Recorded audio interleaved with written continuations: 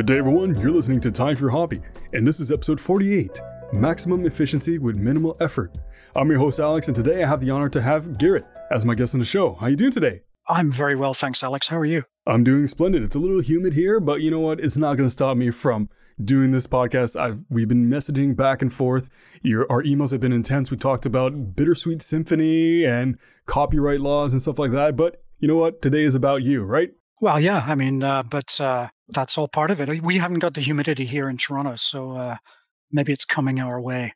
Yeah, it's the politicians that bring it here. No offense to the politicians, they're doing great work. It's just a really easy joke to do if you live in Ottawa. So yes, today we're going to be talking about your hobby, which is judo. But before we do that, you mind telling the audience a little bit about yourself?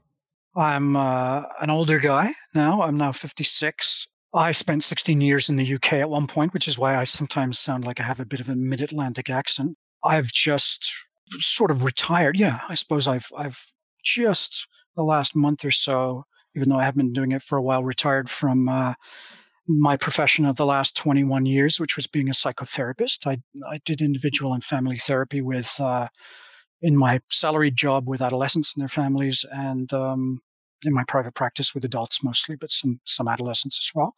And judo is the hobby I'm talking about today, but my other main area of hobby in many ways is music. But we're sticking to judo, and I write songs heavily into the Beatles and Indian classical music. I have a couple of sitars, and that's a whole 10-hour conversation.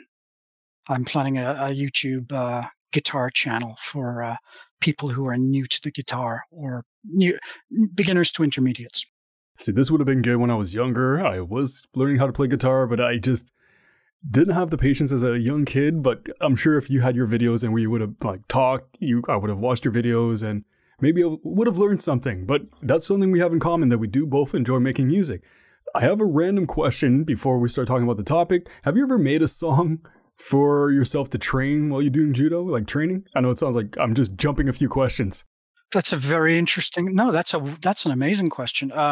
No, I haven't. But now you mention it, I will, because I need, my songwriting is intermittent these days, so I need motivation, and that will give me some motivation. Thank you very much for that.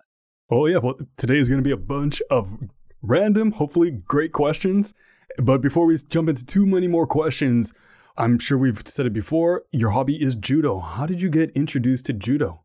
I first did judo when I was living in the UK when I was 12, and then took a bit of a break of 44 years. But I was interested in self-defense, I suppose, being a, medium-sized, small guy. I'm about 5'7", and I am a little overweight at about 180. But I was very interested in it, but I was also interested in the. To me, it's like chess. It has the same appeal. It's about, like the title of this podcast. How can you get the most out of the minimum, out of the most economical, not only effort but movement, in order to achieve your goal and in order to avoid being, in this case, defeated. And it's the same as in chess, or that one wrong move and you're dead. You're absolutely right. Now, such as chess, you said it's a physical activity that you have to think ahead of time. How many moves do you tend to think ahead of time when you do compete in a competition or in a fight? Well, I'm right at the beginning of my return to judo. I've been doing it now for a few months, returning, and so that the randori, the free sparring, takes place at my club, in the club right now, but I won't be able to think of entering competition for quite a while in terms of tournaments. Okay, well, yeah, you're young. You're young at heart. You have the spirit. So I don't doubt that you're going to get there eventually, and no one's going to mess with you in the streets. Let's hope not. Yeah, you sound like a very friendly guy, so they would just strike up a conversation. But as we continue through this, what would you say is the best part about judo for you? I think there are several things that go on simultaneously. It's satisfying, always leaves me wanting more, wanting to be better. It's fascinating. As I said before, to me, it's like chess. It appeals intellectually.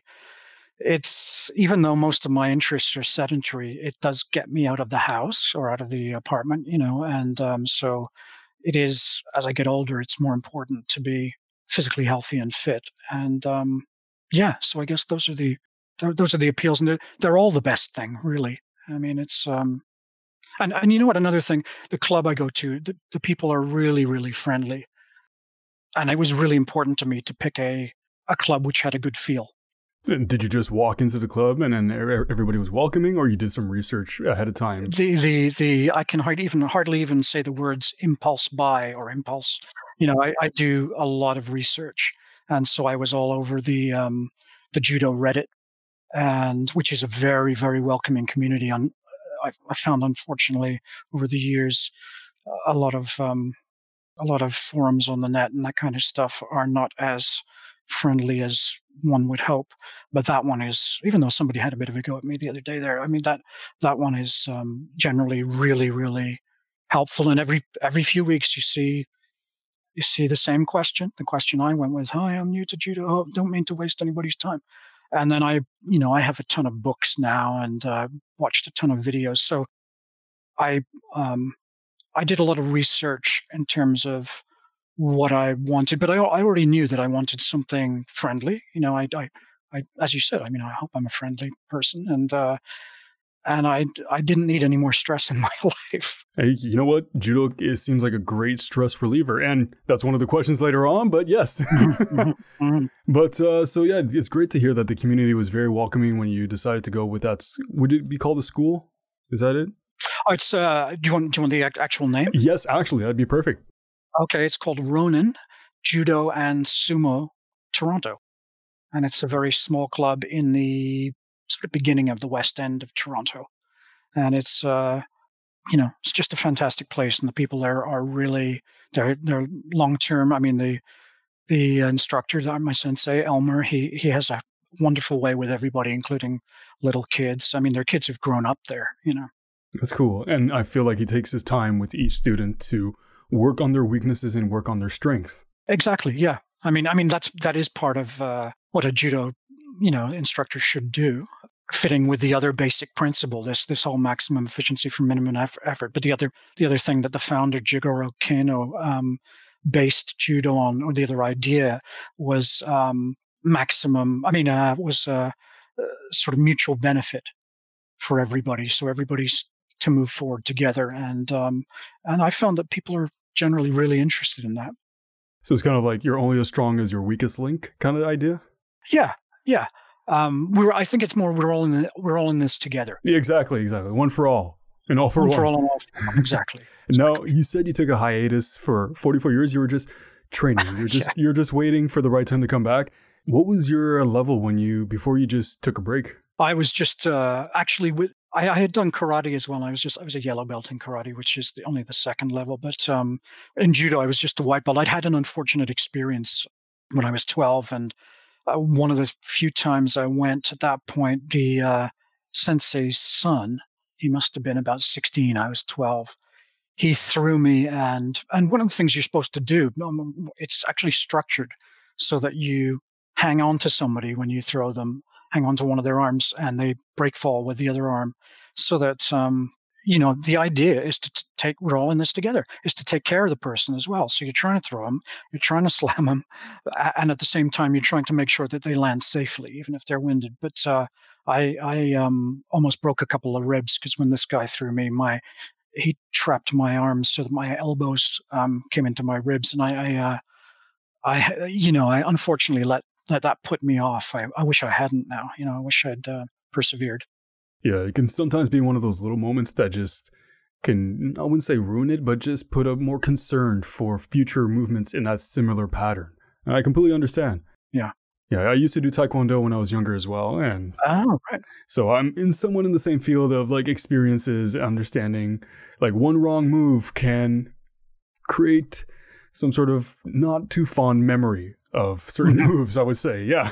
Or even yeah, and it's not the yeah, in like this case, and I imagine this is what you mean. It's not the physical move. It was because I could have taken the physical pain, but it was the lack of concern. That's exactly it. But now, as you took your break, you're more aware and know more about yourself, know what your limitations are, where you want to put yourself. And I'm sure you're able to control your environment, not like as a telepath, but I mean, you can control what you want to do and how you want to land, correct? Yes. Yeah, to an extent. I mean, I'm having some problems with the break falls, but that's kind of usual. And also they do say, rather than doing judo to get fit, you need to be fit in order to do judo. And having been really unfit before I started and still relatively unfit, I've learned that the hard way, I'll tell you.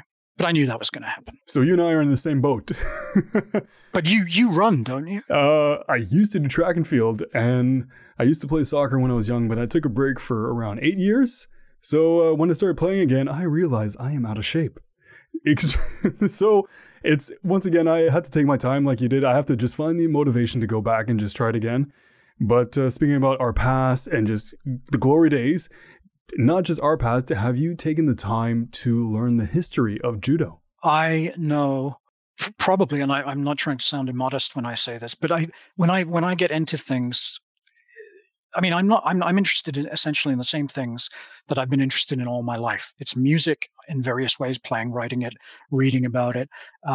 For one of my degrees, I wrote my thesis about the Beatles and that kind of thing. So I get very, very interested in things, and that even if the interest, I put it on hold for 44 years or so, it comes, it's there simultaneously. So I really get interested, and part of that is, in this case, learning a great deal about the history. And I've started various family trees on Ancestry on some of these martial artists and been in touch with some of their relatives. And today, actually, I sent some photos of one of the fellows from the 1930s and a video of him, which is on YouTube, to a relative of his who knows nothing about him. So but I know quite a lot now, and my library has, my wallet is emptied, and my library has increased by about 20 judo books at this point. That's pretty cool that you took the time not only to, let's say, well, you didn't focus necessarily on your own ancestry, your own tree, but you went out of your way to look up the history of somebody else's family tree in a hobby that you're extremely passionate about. And that's pretty cool. And you might have just opened up a door to new things to these people who learned about their grandmother, their grandfather, uncle, aunt, anybody related to them. That's really awesome. That's very honorable of you. Well, thank you. It's more selfish. I speak from a passion, and you mentioned the word passion just now, and I feel this actually listening to a lot of the interviews that you've done, and I love your interviewing, and I think you're passionate about it, but also the people you have on are passionate. When I sort of thought my hobby, yes, it is a hobby, but it's a passion.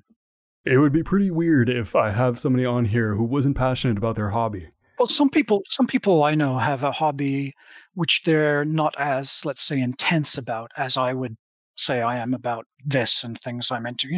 They do it, occasionally, and they enjoy it, but they wouldn't really miss it and that kind of thing. But I like I said, I think the people on your show are exceptional in that regard.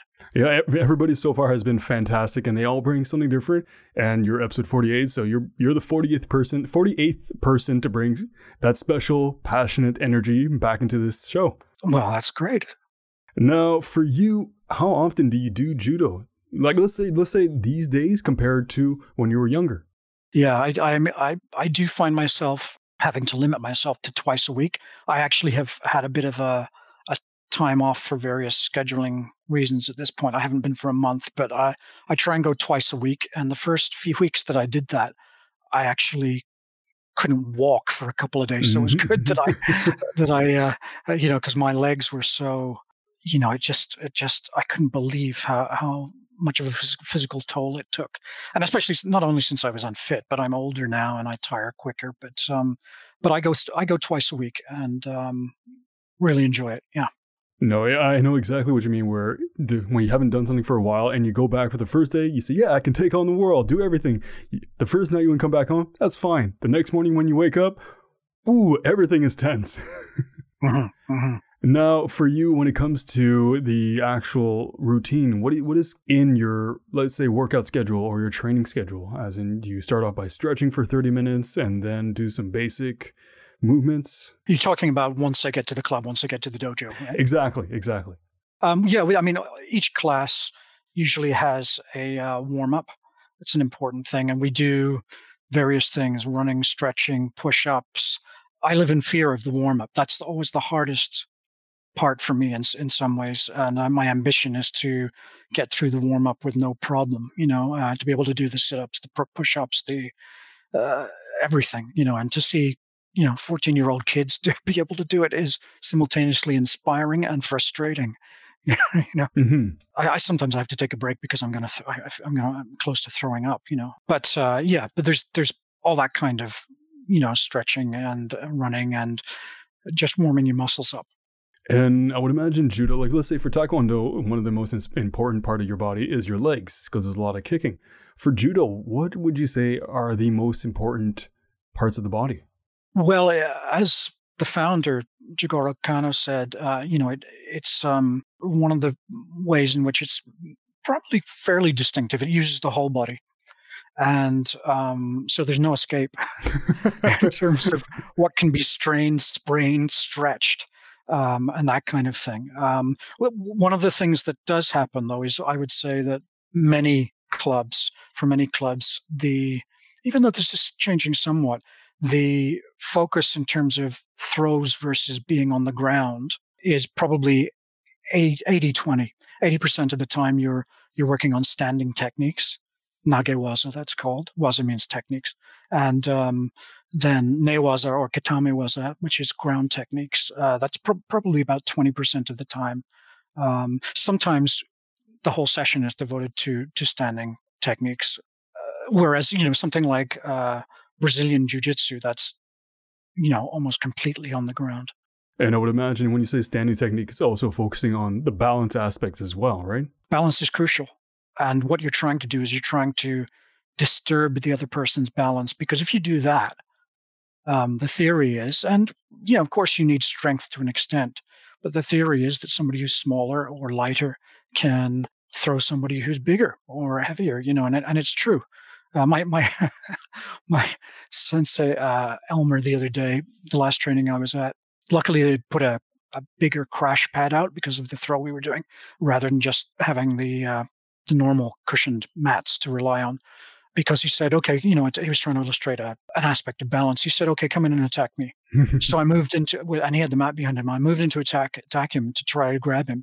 And all he did was move out of the way, and I fell on the mat. And I was laughing. I was laughing hysterically, and everybody started. But it was a really good lesson. I was so intent on doing one thing that I wasn't paying any attention to the other. But balance is a crucial thing, and disturbing the balance, kazushi, they call it in judo, disturbing the balance, unbalancing somebody, off balancing somebody is an integral part of the throw. This is for standing, of course. That's interesting that you said that I wouldn't say charged in, but you went in after him and he just moved out the way. So that just goes to show that it's a psychology, it's a mind game where you were expecting an action reaction. So you were going to put your force onto him, and the force you were going to transmit will go onto him, but he just moved to the side. So you had force going towards the mat. So on that note, do you do a lot of those, I would call them, I guess, mind games, where you try to read the opponent's moves and then try to lead them on to do something, and then they do something that will help you benefit to win? Well, that is part of the ultimate objective, but I'm still in the stage that some other people there are in, of trying to, in a way, if I liken it to learning to drive, I'm still at the stage of consciously trying to take in how to do certain throws, so that then becomes automatic, and I can then pay attention to other parts of doing the throw, like unbalancing. Everything should be done at once, but it's like, when you first learn to drive, and if you've learned standard or something, you're shifting the gears, you're using the clutch, you're paying attention to the road, you're scared to death. You're trying to do all these things at once, but after you've driven for a little while, you don't think about the clutch and the gears. It becomes muscle memory. Muscle memory, exactly. Actually, do you still have some muscle memory from when you did judo when you were younger? No. No, I just have a keen interest and passion. That's about it. And speaking about being passionate, do you have any inspirations, whether it's family, friends who keep on pushing you, or even your sensei or training partners that help you be the better you? Definitely, as I said earlier, the whole club, everybody in the club is really friendly and encouraging, and definitely, yes, Elmer, my sensei, my instructor, and lovely guy. He's just a lovely guy, very welcoming, and I would say in terms of inspirations or something, Jigoro Kano, the founder, I think the guy was a genius. I mean, he was a visionary in terms of this, doing what he did, taking existing styles of jujitsu and synthesizing them, and then making them safe enough in the judo context in order to go at each other full force in sparring. Obviously, if you get thrown, especially if you got thrown on concrete outside or something, I mean, you can kill somebody or you can be killed. So it's still serious stuff. But he was just such a he did all this in his spare time as well. He was an educator in Japan, and he instigated certain changes in the national school system in Japan, and did such a lot. But I think he would be actually disappointed in some aspects of judo today. And I have a couple of other people. There's a sensei whose name is Hal Sharp, and he was 92 the other day. He's really been an inspiration to me. And a guy you may have heard of called Gene LaBelle.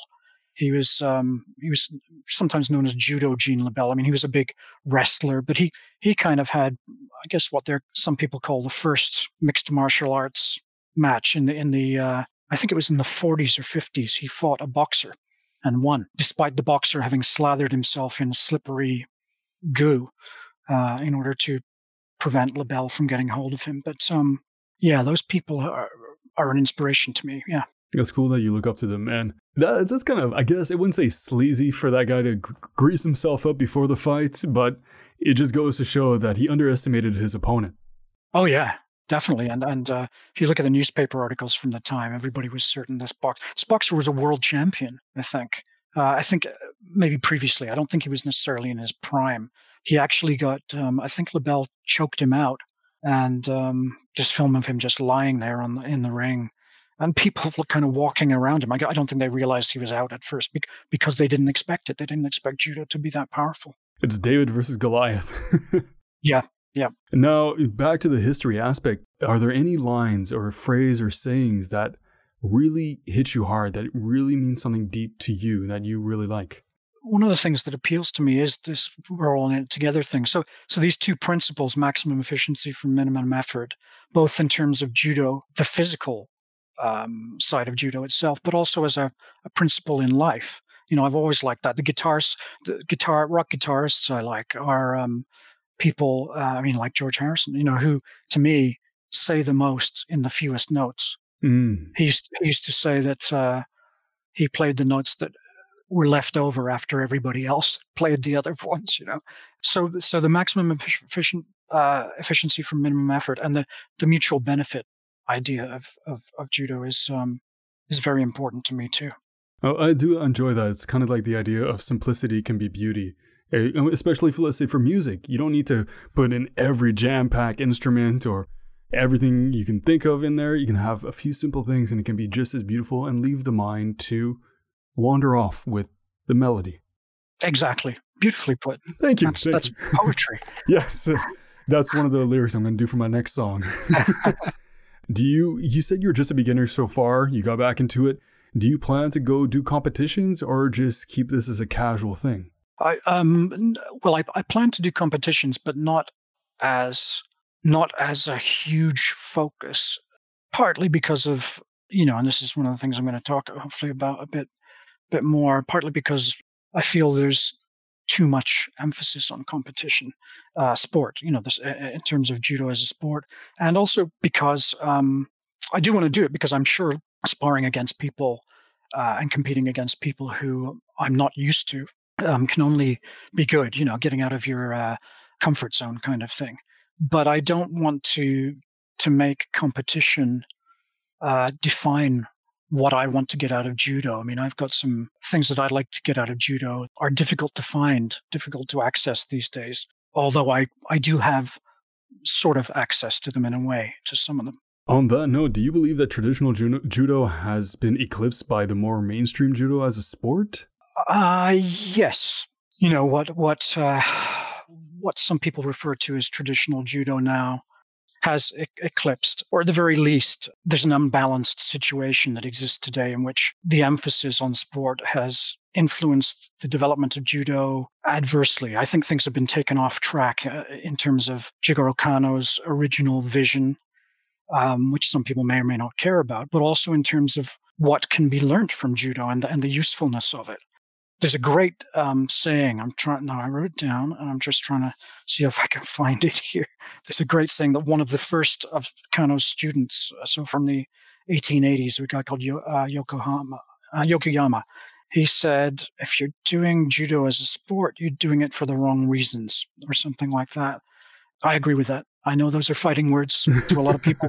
Don't come and fight me yet. Wait a few years. Yeah, But yeah, I do feel that that judo as a sport has resulted in a somewhat negative situation now for judo itself. I'm not against judo as a sport. I would just like to see things being more balanced. So you can correct me if I'm wrong, but it sounds like your judo nowadays, well, not all judo, but the mainstream of it is focusing on simply the physical aspect, and they're disregarding the cultural, the historical upbringing of what judo was or what it came to be and how it had an impact on, let's say, the society, on people. And you would just want to merge both of them together and not let one overshine the other one. Yeah, I mean, yes, I think your characterization is a good one. I think there are other things though as well. I mean, the emphasis on competition. That's really so the physical exercise part of it is great. I mean, that's part of the way that Kano intended it. He intended it to be, he described it as a martial art, a method of physical education, and a guide to, and I'm paraphrasing, living a good moral life. I think that's what the mutual welfare and benefit idea sort of encapsulates. But there are also things which get neglected now, and which the whole focus on sports and competition has sidelined to the extent that even coaches, even a lot of the Olympians, don't know about these kinds of things. So, when, for example, those people retire and open a club or something like that, they're not necessarily aware of a lot of things. And I'm talking about here the importance of kata, which are the sort of prearranged forms. I'm sure in Taekwondo you did kata. Judo is self-defense, that's what the kata are for, because kind of sort of put the self-defense stuff in there in order to make it safer in a way. Ideas about, as you said, the history and what judo is all about, the sort of breadth of judo. There are also things that have happened, like, the legacy of sports judo is, I mean, it really has. I mean, it was included in the Olympics in 1964, missed it in 68, but then has been included ever since. And that was men, actually. Of course, it was only, I think, in the 80s that women started to compete, and only in kata. But there are, like I said, there are things which have been neglected, like self-defense training. Certain techniques have been banned in Kodokan judo, because the style that, or the place that the home of judo physically is the Kodokan in Japan, in Tokyo. And so it's known as Kodokan judo. Certain things such as leg locks have been banned. There's a flying scissors kind of throw, which is known as kani bansami in Japanese. And I mean, that's a dangerous one, so I understand that. But some of these things are still practiced safely in Japanese jiu-jitsu and Brazilian jiu-jitsu and wrestling. I have one of the things I should mention is I'm not, this isn't just third-hand knowledge from reading books and stuff. I have a mentor, prefers to be anonymous for various reasons at this point, but he is a very highly ranked judoka. His sensei was in classes with Kano at the beginning of the 20th century. And his sensei was a good friend of one of the giants of judo, a guy called Kyozo Mifune. So, and his sensei passed on to him, teachings and an idea of a way of going about things, which is much closer to, let's call it traditional judo, let's call it non-sport judo, is the case in these sports. So I've heard a lot of this stuff from him. And I mean, for example, I was told about one organization that that approached him based on supposedly the idea of teaching in a more traditional way and not placing the exclusive focus on sort of sporting judo. And once think because he's too modest to say this, but I think because he was attached to them, and then they began to talk around the community about what they were going to do, that attracted a lot of funding and some changes in government policy in the particular country he's in, because he's not in Canada. And as soon as that happened and funds were flowing, the organization dropped all the ideas, the commitments they'd made to him, even though he remained a part of the organization. So in order to go back to a strictly sport focus. And there are things as well, like a large part of the time, if you want to get promoted once you've gone beyond your first degree black belt shodan, the only way of doing that in most cases is by partly getting some points, which you accrue through taking part in tournaments and competition. And there are other things as well, like the roles that previously a sensei, an instructor, might have had certain roles, like knowing about, teaching kata, being able to promote people in their own dojo, which is still the case. But now there are roles that have been split up. Like, for example, there are coach certifications you go through nowadays, and coaches, from what I've heard, are sometimes a lot less technically aware than might have been the case 20, 30 years ago and beyond. And they might not know about self-defense. They might not know about CPR training has replaced this traditional way of reviving people if they've been choked out. And there's actually film of one guy doing it in the Olympics, sort of traditional reviving things. So it's not like this is airy-fairy nonsense. And all of these things have been sidelined into, you take a course for this, which of course costs money. And so then you look towards what generates money while having members of clubs. So it's a bit of a situation now in which technical knowledge, philosophy, teaching, kata, self-defense, all of these kinds of things which one person would pass on to other people have been divided up into being the provinces of different people. Not all the time, but that's a lot of what happens in modern judo internationally.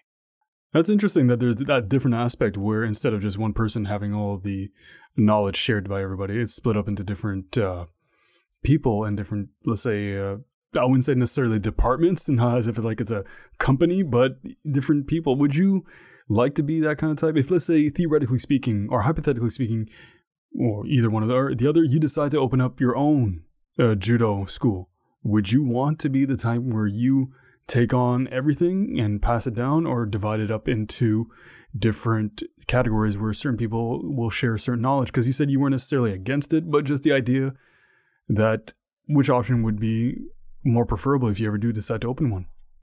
I mean, if I were, I'm not going to, but if I were doing that, I mean, I've already, as part of my role, I've already, I think 3 or 4 weeks in, somebody else came who was new.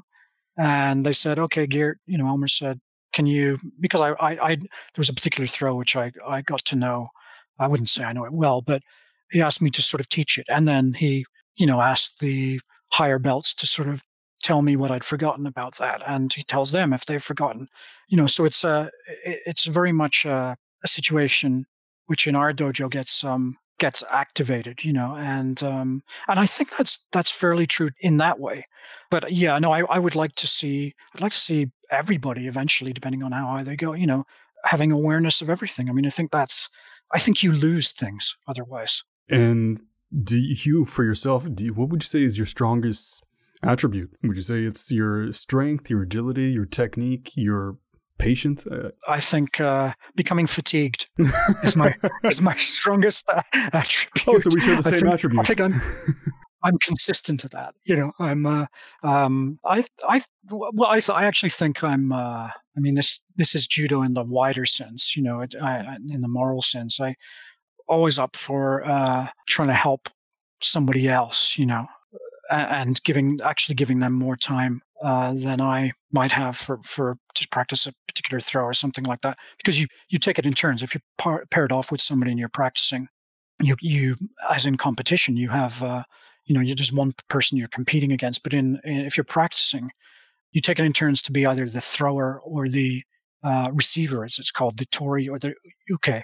And so you've got different roles. And the role of the uke when you're in that position is to partly is to notice what the Tory is doing and to help them with that.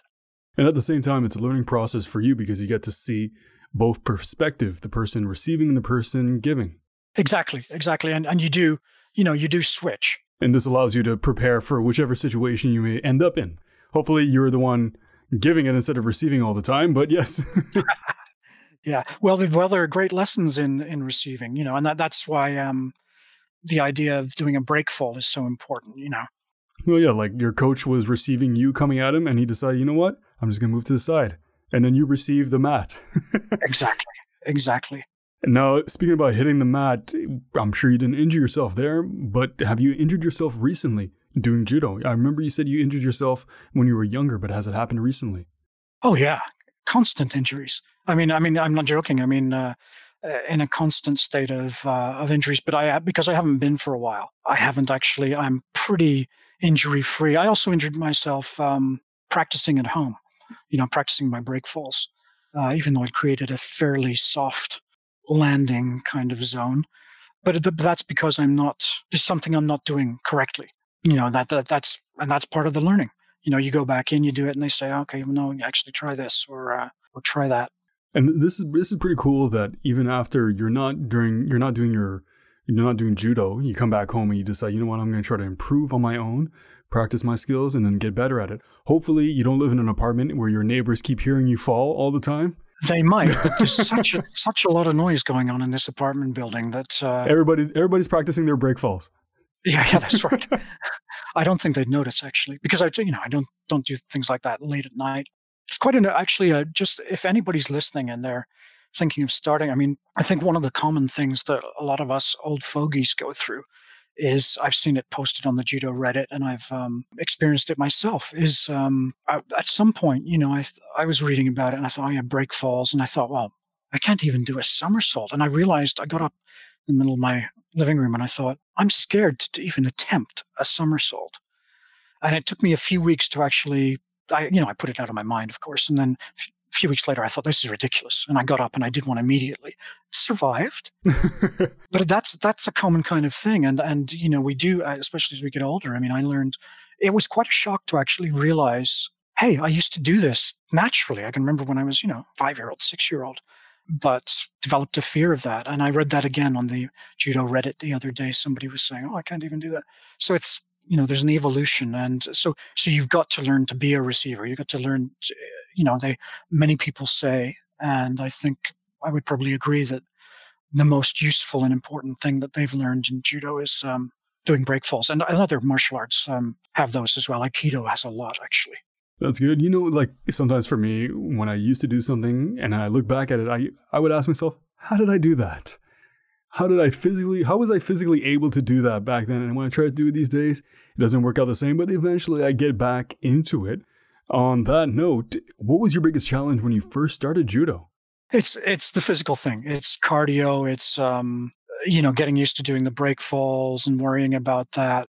But I have to say that, I would say the current challenge is trying to find somewhere that might, and people who might emphasize some of the things that I've been talking about. Now, my club has a kata class on the weekend, and I don't usually go at the weekend, so I know that's available to me. So, I can get some of the stuff that may be harder to get regularly elsewhere because usually people only usually do kata nowadays. One of the guys at the club actually said to me, "Yeah, I only do it when I'm going for a belt promotion because it's a requirement in the higher belts." And that's sad because, as I said, it's sort of, I think you lose knowledge that you could otherwise be acquiring.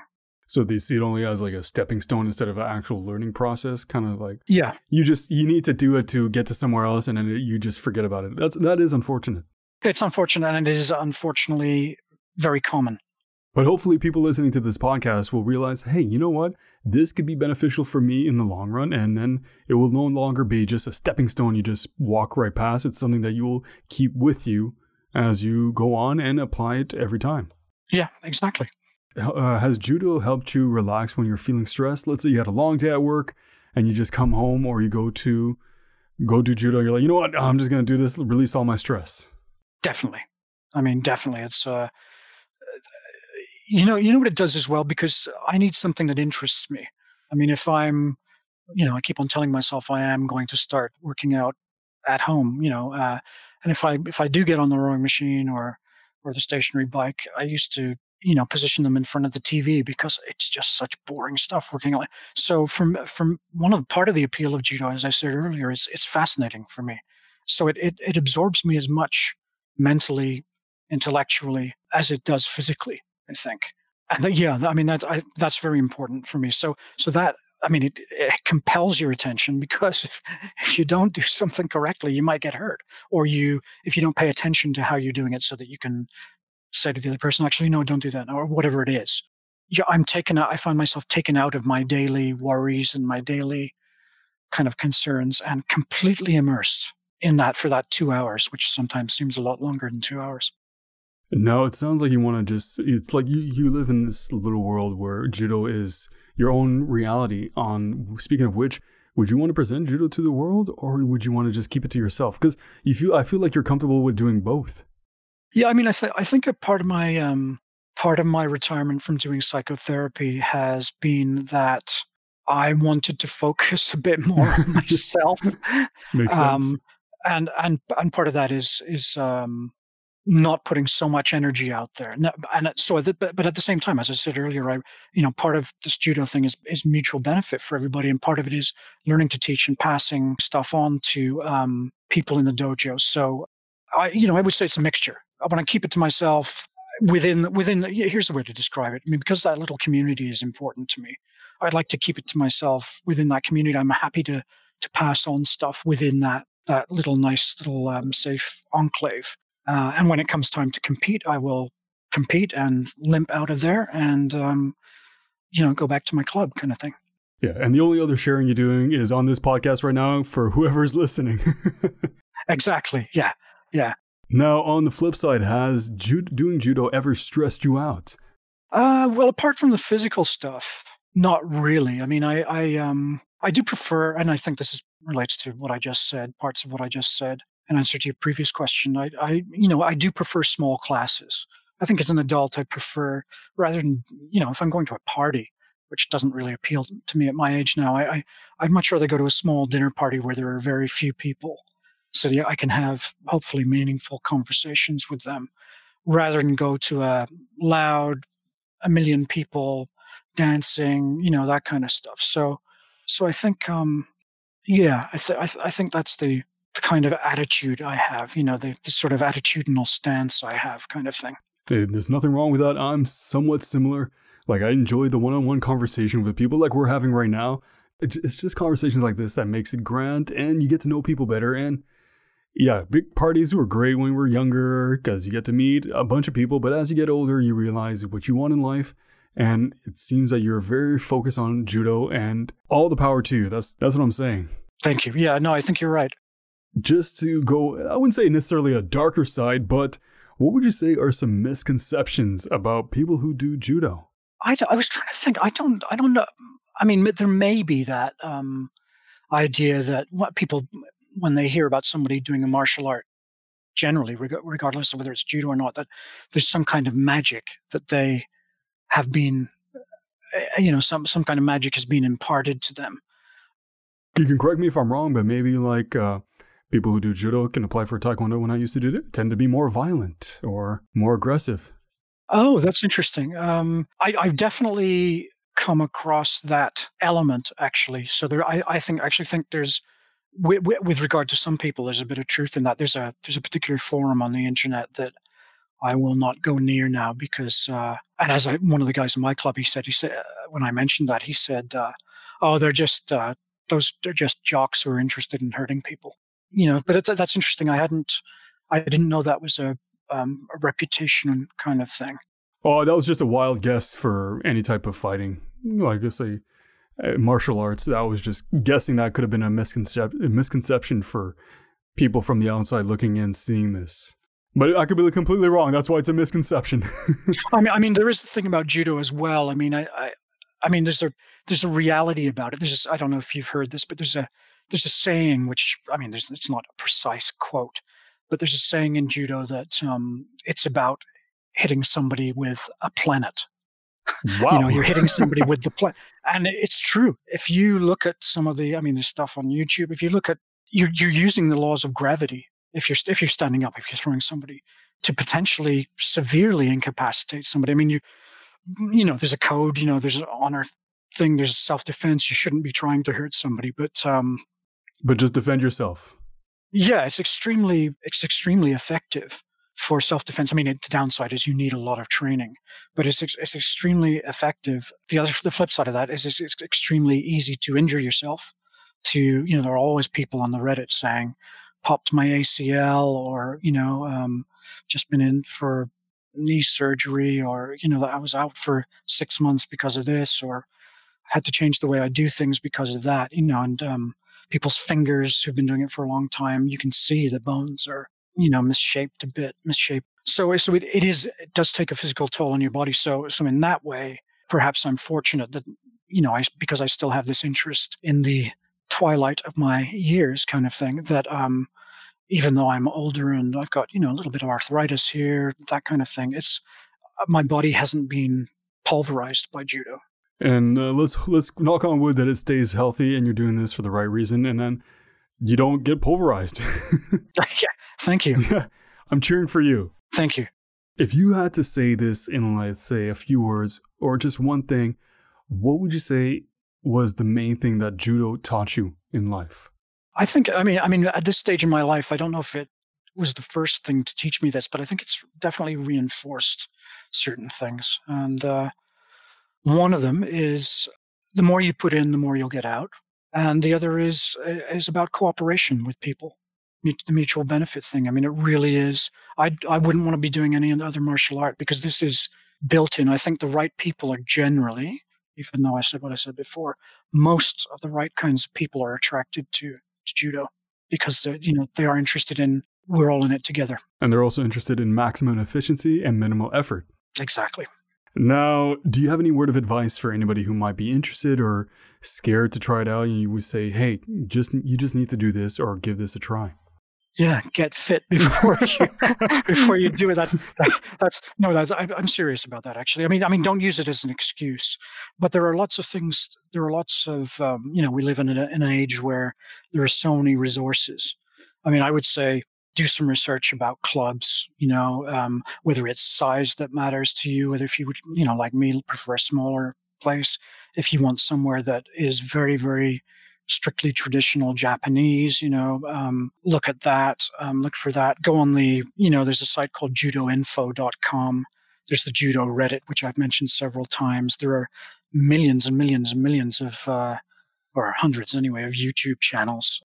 There are some Facebook groups, and, ask questions. Go to the library, take a look at some books, get some books out of the library. There's some DVDs. And the most valuable thing, I think, once you've done some preparation so that you know what you're looking for, go along and either observe or take part in an introductory class. I think that's you don't need to buy a gi, the uniform for that. You just need to have some. I just for the first few weeks had shorts and a t-shirt until my gi arrived. Yeah, and talk to. I also phoned my instructor up before I went along, just to check him out, but also to make sure that the things that I'd heard, which were universally good about that particular club, were, well, I wanted to make sure that I was hearing the same things from him that I'd heard and read elsewhere. So sorry, that wasn't brief. No, but it's good that you go into detail because whoever is listening to this will actually take the time to learn from it, and it's learn from somebody who actually cares about judo as a whole. So before we just wrap things up, you kind of answered already one of the questions with all the resources, but for yourself personally, do you have any social media links that you would like to share with the listeners? Not at this point. I wish I had my my guitar channel up. I've got all of the videos planned. I've got most of the equipment, but not all of it. So, I've got many guitars, but I need to buy a new computer to do some video editing. So I don't have anything right now, but maybe, I don't know, maybe at some point when that does happen, I can somehow get you to announce that on another podcast or something if you're okay with doing that. Well, this episode is going to come out in many months from now, like 2 months or so, because I tend to record way ahead of time. So if you do anything in the meantime, I will throw that into the description so people will find that. and it'll be easy to find it and just learn more about this magical, amazing person who can pretty much do anything and everything. Doesn't matter how old or how young or how long of a break you can just take on the world. Let's hope that I'm not injured by that point. I'm knocking on wood for you. Yeah, thanks. Now, you said you listened to a few of my episodes, so the last question I tend to ask is, do you have any questions for me about judo? I do. Was there anything that stood out about what I said today about judo? Anything that stood out for you or made an impression? What really stood out to me was the fact that you took a long break. So it was something that so what I'm saying is that you took a long break. You were passionate about it when you were young, and then you took a long break, and then, what was it, 44 years you said or so? Yes. 44 years break, and then you came back to it with just as much fire and passion, which leads me to think that maybe like a lot of people who appear on my show, they might take a long break, and then they just come back with this. It's as if like you don't forget to learn how to ride a bike kind of idea. Of course, like the muscle memory aspect, but the passion is the muscle memory of it, if that makes any sense. So that stood out to me. That makes me hopeful that if I do ever take a break from podcasting for any specific reason, that I hope that I have the same energy and passion as you do for judo. Oh, thank you. So yeah, there you have it. Another body with a hobby. Thank you, Garrett, for coming on the show and sharing your hobby and actually having this wonderful conversation with me. I truly, truly enjoyed it. And if you want to learn more about Tim, you could just listen to this podcast again. And also the bonus episode that I will be releasing right after this episode, same day. Yeah, it's going to be weird listening to this because this is going to be included in the judo aspect. But yes, if you would like to be on my podcast, you can send me an email at timeforyourhobby@gmail.com. And once again, if you're going through a hard time or need to find a new hobby for yourself or family member or a friend, by all means, share this episode. Maybe judo is the way, to release the stress and just tackle life, metaphorically and literally, I guess. So yeah, until the next episode, make some time for your hobby. Oh, actually, first of all, thank you, Garrett. Thank you very much, Alex. Thanks for the opportunity. It's been wonderful. So once again, until the next episode, make some time for your hobby. Take care.